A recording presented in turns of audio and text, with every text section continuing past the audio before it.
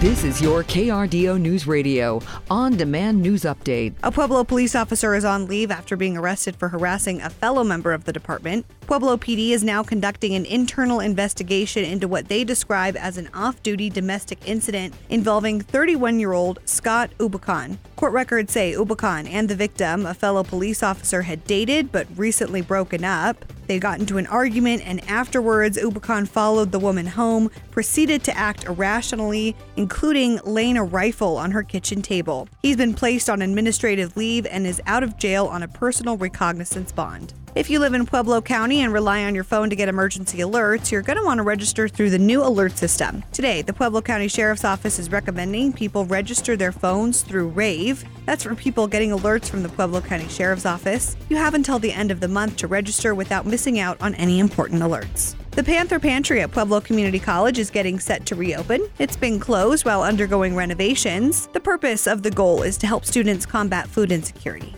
The Fountain Police Department says Officer Julian Becerra died Saturday night, 9 days after he was injured falling off a bridge while trying to detain 3 suspects out of Pueblo. On February 2nd, Becerra fell 40 feet off the bridge on South Academy just east of Hartford Street. He and others were trying to capture 31-year-old Devin Bobian, 32-year-old Anthony Vallejos, and 28-year-old Denisha Pacheco.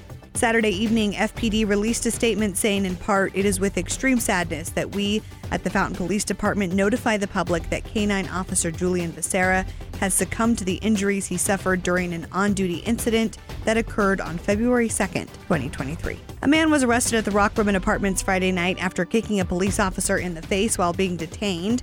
Colorado Springs police say they responded to the apartment complex around 11:30 p.m. for reports of a domestic violence call. Police learned a man had hit a woman over the head with a broom. He then passed out due to heavy intoxication. Police tried detaining the man, but he became combative. Police attempted to deploy tasers twice. During that altercation, the man kicked an officer in the face. That officer sustained minor injuries. A small porch fire burned early Saturday morning in downtown Colorado Springs on Boulder Street. Fire officials say it was caused by downed power lines. No one was injured. Joe Pananzio, a Pueblo native, will be coaching the Philadelphia Eagles in the Super Bowl today. That's according to our news partners at the Pueblo Chieftain. Pananzio was born and raised in Pueblo. He began his coaching career over 40 years ago as the wide receivers coach for his alma mater, the University of Southern Colorado, now Colorado State University Pueblo. He eventually became the head coach of Murray State from 2000 to 2005, where they won the Ohio Valley Conference Championship in 2002. After a brief stint with Alabama, Pananzio took a job with the Eagles in 2015. He returned to Alabama for the 2017 and 2018 season, missing the Eagles' 2018 Super Bowl win over the New England Patriots. The IRS decided that they would not be taxing Tabor payments that people received last year. Generally, payments made by states are counted in income for federal tax purposes, but Tabor payments will be an exception this year.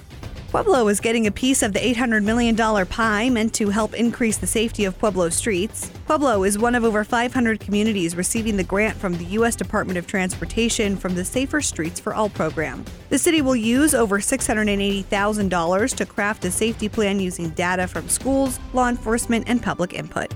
Good morning, Storm Tracker 13's Julia Donovan giving you a quick check on your local weather. Happy Sunday. We'll start off the day with mild temperatures in the 20s and 30s. We're looking at another above average day with temperatures slowly warming up to the 50s. It'll be quiet and cloudy with the sun peeking out at times. Take in the calm weather because snow is headed our way midweek.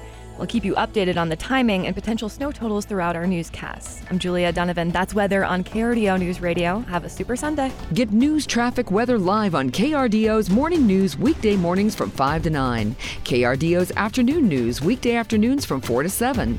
On KRDO News Radio or anytime at krdo.com.